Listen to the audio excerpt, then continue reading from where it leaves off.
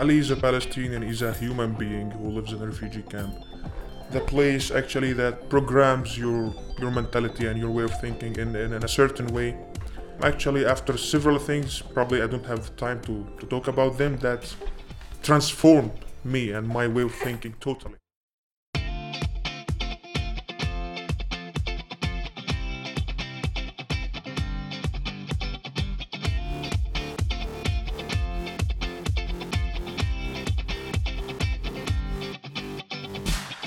So a survivor of a terrorist attack and a Palestinian walk through the door. Sounds like a joke, but I cannot believe I'm telling you this really happened to me. Yes, this is the Mideast Beast Podcast. Molly Livingstone, your host in Jerusalem. Alex is going to have to sit this one out because you guys have to listen to this incredible interview that I had with the Palestinian refugee, Ali. That is what we are going to be calling him because for safety reasons, he cannot say who he actually is, where he actually is from, and we can't even use his real voice. I'm joined with him in the interview by Kay Wilson. Kay Wilson is a survivor of a vicious terrorist attack here in Israel about 6 years ago. She and her friend were brutally attacked in a forest.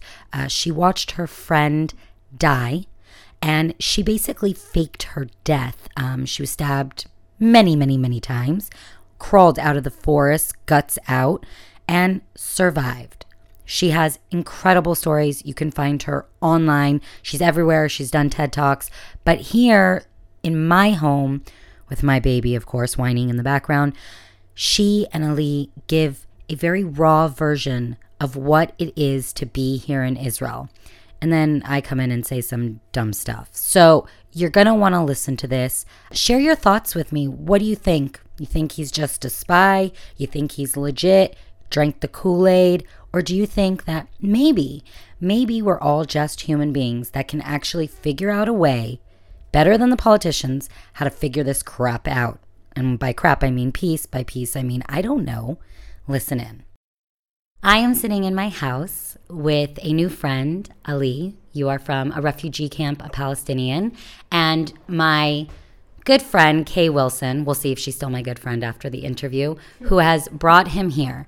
And before we started, she was trying to tell me what the interview is not. So what is this not about, Kay? This is not about Jews feeling guilty, about, a so-called occupation, or Jews feeling guilty and doing good works for Arabs in the Palestinian Authority. And it's not about politics, it's not about a two-state solution, it's not about a one-state solution. This is about humanity, okay? This is about, well, I won't say what it's about. Okay, so, Kay, why did you bring Ali to me? Let's start there, and then we'll interview him as he kindly sits and waits.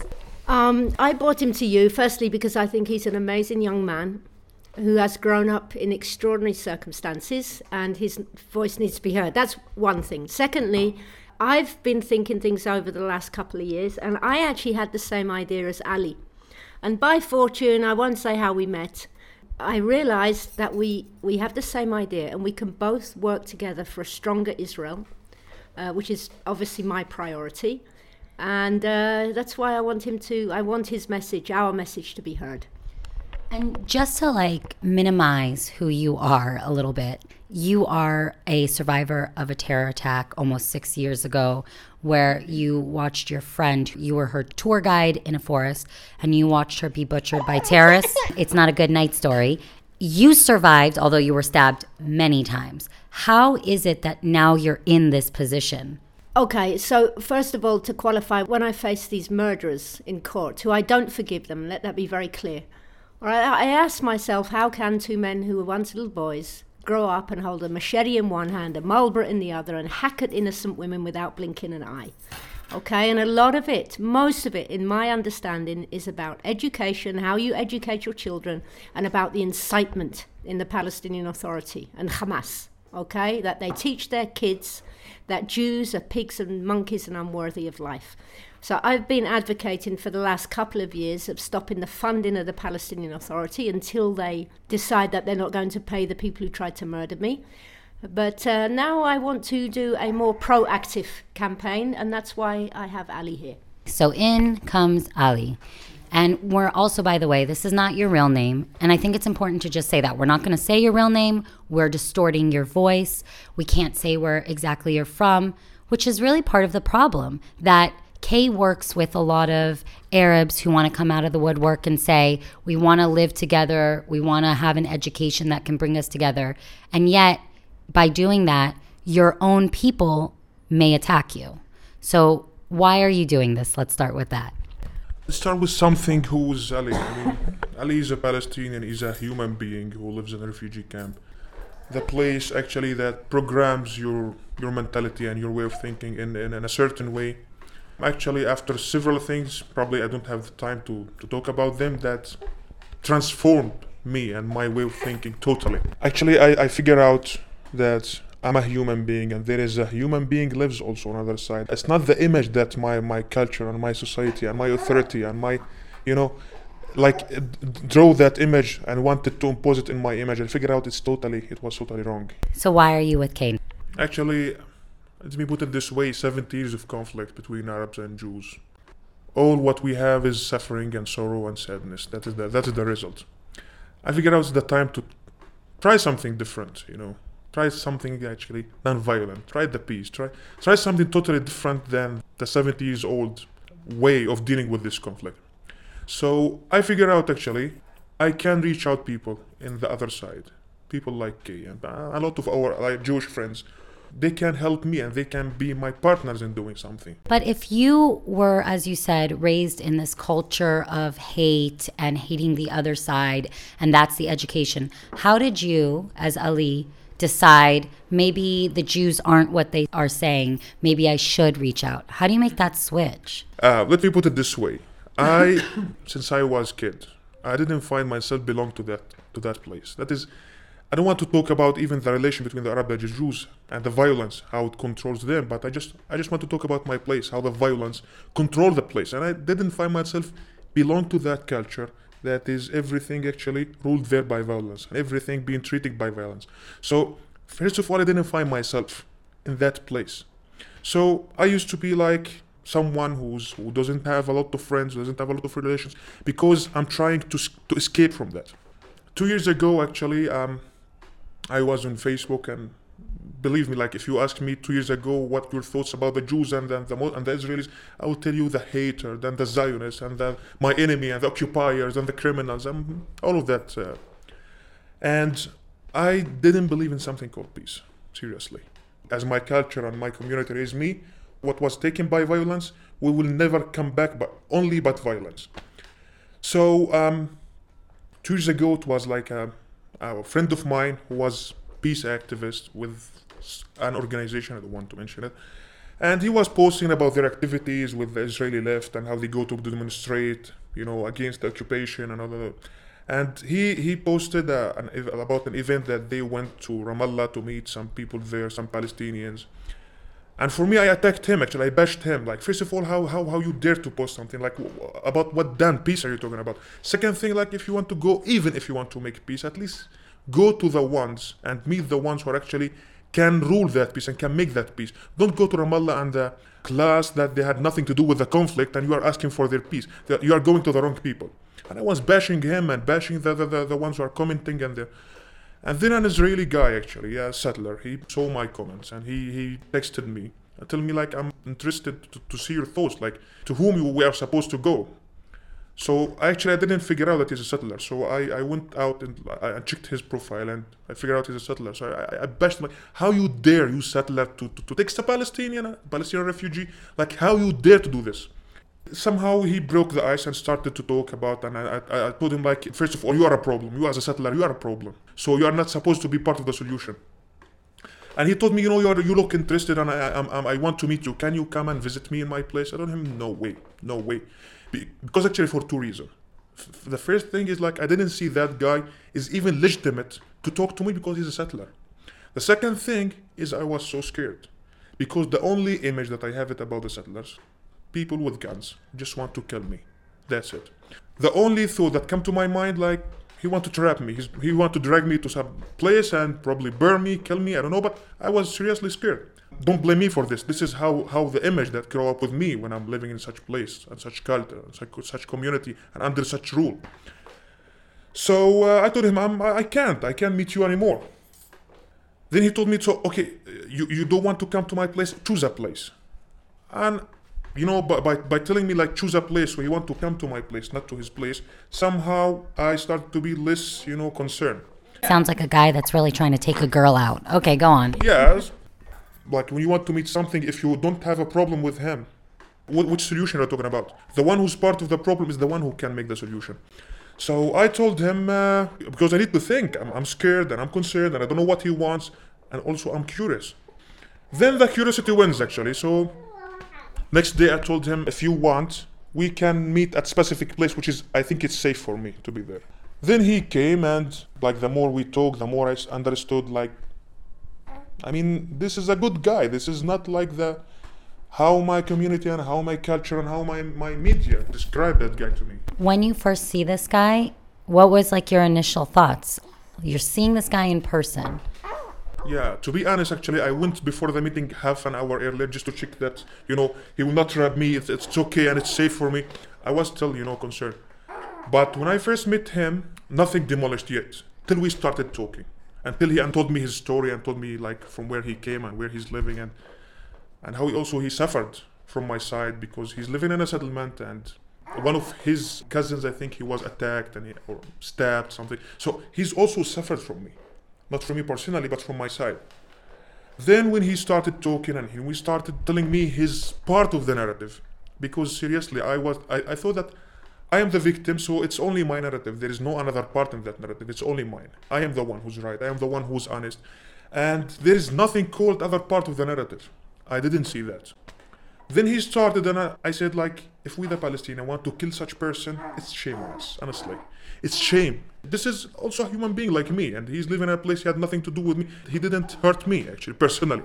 So I have to attack him or kill him or stab him or I don't know. Then he offered me something weird, actually, because I'm a refugee, Before 1948, my grandfather was living in a place, which is Israel now. So he offered me something weird, which is, do you want to visit your original village? I told him, are you kidding me? You're not supposed to do this. The last thing that I can expect is from you to offer such things to me. So he told me, yeah, I really want you to visit your original. It's something shocking to find an Israeli, a settler, who offers such thing. It's something weird. I don't know, let me think about it. He told me, if you want, I can apply for a permit for you and I can go with you and we can visit the place together. I don't know, so together you want to go with me? He told me, yes. So I don't know, but just let me think because, okay, I'm in a conflict now. I have something, I have an impression about you, I have an image, pre-image about you, and now you are demolishing that image. So I'm in a conflict now. I want you to understand this. It was the first time I meet an Israeli. It was the first time I meet a settler. It was the first time I meet a Jew. I don't know, let me think about it and I will tell you. It's sounding so nice initiative to offer me such thing. I refer to that point at the point that things start to transform in my mind. You have such good English. Yeah. It's unreal. He has the way he's thinking and telling this story. Beautiful English. Okay, I'm sorry. You trust a settler. You have to trust him if you're going to go with him at this point. And you took the time to think about it, even though it was really scary. And as you said, it was the transformation. I figured out that I don't have anything to lose. I was thinking, honestly, between me and myself, like if I went with him, if he was honest and trustworthy and he took me to my place, I have the benefit to be in my village. And if not, if he killed me, I will be dead. I will be a shaheed and I will give a salary from the Palestinian Authority, simply. Okay. I don't have anything to lose, actually. Even if I was killed, my family will benefit from that. Oh, my God. We're going to put a stop to that. So I said, after 2 days of being myself and understanding what was going on, 2 days after I told him, okay, I'm okay with that. I gave him my ID, applied for a permit. I think after 10 days, we went together, we took the permit and he brought other guys with him. He introduced them to me, settlers. I start trusting him, actually. I didn't see anything that can, look suspicious. Seriously. And it took me 2 days to understand that this is a human being like me. He's a person like me. He's not the monster that my culture and my media and my community tried to convince me that is the Jew. So we went to my village, and in the car we started talking and conversation, and everyone tells me his story, and the thing that I will never be able to hear, actually, not in the media, not nowhere, unless I hear from them. So we went there, went to the village. We have, they made my day, actually, because that's the place where actually my father and my grandfather, they told me that this is where you're originally from, but no one of them even thought to take me to that place. And even before, 2000, before the war, before the checkpoint, nobody even thought. I mean, they were able to do this, to take me to my village, to remind me of my history, but nobody even thought of that. But the settler, the one that he's supposed to be the monster and the enemy, and he's taking me to my village. And actually introduced me to other guys who were his partner in that peace organization. It's a local organization. I don't think you will be able to hear about them in the media, because sometimes you hear about the guys who are doing nothing, you hear about them a lot. But the one who are actually doing things on the ground, you barely hear about them. Because they're actually doing stuff. They don't have the time to show themselves, but they really do things. So then he introduced me actually to his organization and to his partner and to the Palestinians who are actually working there and partner of that organization, to the settlers. And by time, I consider myself as a Palestinian soldier, who are actually educating them about me and about my suffering and about my place and about all the things that's going on in my place. And they're also educating me about the history, about themselves, about the Jewish identity, about the things that I've never been exposed to. Like the Jewish history and the exile and 4,000 years of history and the roots in Judea and Samaria. These things, I will never be able to, to get to know them, because nobody is willing to do this in my community and my place. The only idea that is actually promoted there, those gangs of Jews, actually, they had no place in this world. And they were hesitating, like, where we are supposed to have our state, in Bulgaria or in Palestine, so we choose Palestine, so let's go to Palestine. That's it. Nobody told me what is behind that there is a history that I can't deny. Do you tell your parents any of this? Does your family know that you've met with peace activists, that you think differently about Jews, or is this something you don't share on Facebook? I don't share on Facebook at all. I like, actually, to be honest, when I decided to share it with the few friends I have, actually, I lost them.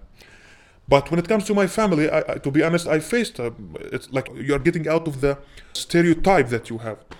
So I faced some things with my family in the beginning, actually. Of course, they opposed it at the beginning. But then I wanted them at some point to see what I saw and to get to know what I know. So I also let them meet the people that I met there. And I helped them to meet, and I helped them to get to know each other. And they now, my mom and my sister, they added them on Facebook and on WhatsApp, and on the holidays, Shavua Tov and Happy Sukkot. And I also break a barrier even in my house. Right. And this is what I believe. If you want to start something, better to start by yourself, by your circle, family circle. But unfortunately, at this point, I can't go so far. Not yet. Not yet. Because also, to be honest, like I'm putting myself at risk when I'm doing such thing. Right. You have to understand, like, if you want to be, and this is also one of the things that how the community raises you. It's okay. If you want to work in Israel, it's okay. You are taking benefits from them. You are benefits from that. If you are to be hospitalized, it's okay. You are taking advantages from them. But, to be in touch with them out of the benefit context, that is, what is so-called normalization. That is a word that is being used left and right. I say that literally and also politically, to keep people like yourself from advancing and bringing others along with you. This idea of you're normalizing it. You are now their enemy. They are after you. So if you could, because we have to wrap up the interview, even though, let's be honest, I have 500 questions. I want to hear all the answers and the long version, because You should do a weekly show with Ali. I'm down. If he can get here, because you have to get a permit and come into Jerusalem. But let's just say for this purpose, there's a podcast that I listen to, School of Greatness, and one of the questions that he asks is, if you could say anything to the world and they would understand in every language, it would be translated, if this is your one microphone to the world right here, right now, on Mideast Beast Podcast, what would you say? You have the power. Actually, I've never been in such a place that the entire world is listening to me, actually. So Welcome to my world. It's like I've never been imagined such a thing that the entire world listening to me. But let me put it this way. If I want him to hear something, I want him to understand what's going on the ground. This is the Holy Land. This is the land where like religious and history and politics actually part of it. If you want to understand really what's going on, just don't believe what's actually being told in the media. Just don't believe what my politicians say. Just I want you to come here and understand and talk to the people. And for me, I don't want to say that I'm talking by the name or on the behalf of all the Palestinians and other refugees, but I want to talk about my personal experience. If you want to do something, if you are really interested to find a solution for this very complicated conflict, just go to the ground and you will figure out there is a lot of reasons that actually make this conflict complicated. These reasons you will never hear about them if you don't go to the streets, if you didn't pay attention to what the people really want. If you pay your attention and you support the politicians, I just want you to know that my politicians, at least my politicians, they're not interested to find any solution. Right. Simply, this conflict is their business. Well said. And this is what you guys are going to be doing now. Yes, we are actually going to create fauda. We're going to make a chaos. Yeah. You want to call it social? Yeah, it's social. It's from people to people, that's it. Far away from the politics, far away from the thing that actually make the people different. Yeah. We are doing things now out of our human things, out of human feelings, and out of our responsibility as humans who want to create real change on this ground. Instead of embracing perpetual victimhood, which as a survivor of terrorism, is not kind, noble, moral or true. And Ali feels the same, that the Arabs in these refugee camps, they're feeding off victimhood. UNRWA are making them feel like victims. To be honest, even the Palestinian who are actually living in the States, he had the victimhood mentality. Like he's living the fancy life and he's talking about, I want to go back. But really give me a break. You are a citizen there. Just see how many Palestinians, how many Arabs, they immigrate to Europe and they stay looking for a citizenship. I don't think you have a right to tell me like I need to go back. And you already became a citizen.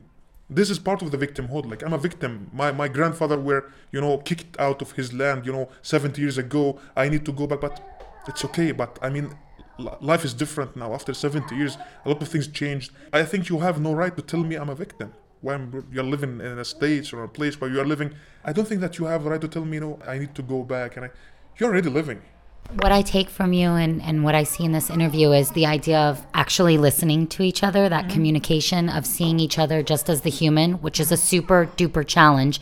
Something you said earlier about when it comes to holidays, the Jewish holidays, and here's your sister and your mother saying, even using Hebrew, saying Shavua Tov. I tried to do that with my Arab friends during Ramadan, to say Ramadan Kareem, right? But I translated when we say as Jewish people during our fast, Yom Kippur, to have an easy fast. I went on Google, I got the Arabic, I copy-pasted it, and one of my Arab friends said, why did you ask me to have easy diarrhea? So we'll leave it there. You figure out how, maybe we just need a little more translation. This is exactly what happened when we want to throw our problem in someone else. Like you want to rely on the translator, but the translator don't understand you, don't understand me. So you see, it causes a misleading things. When we are the channel, when we the Arabs and the Jews, we create the channel between us. Okay, I don't need to throw my problem, like you the European, you have to come and solve my problem. You the Americans, you have to come. No. We are the ones who actually are living there.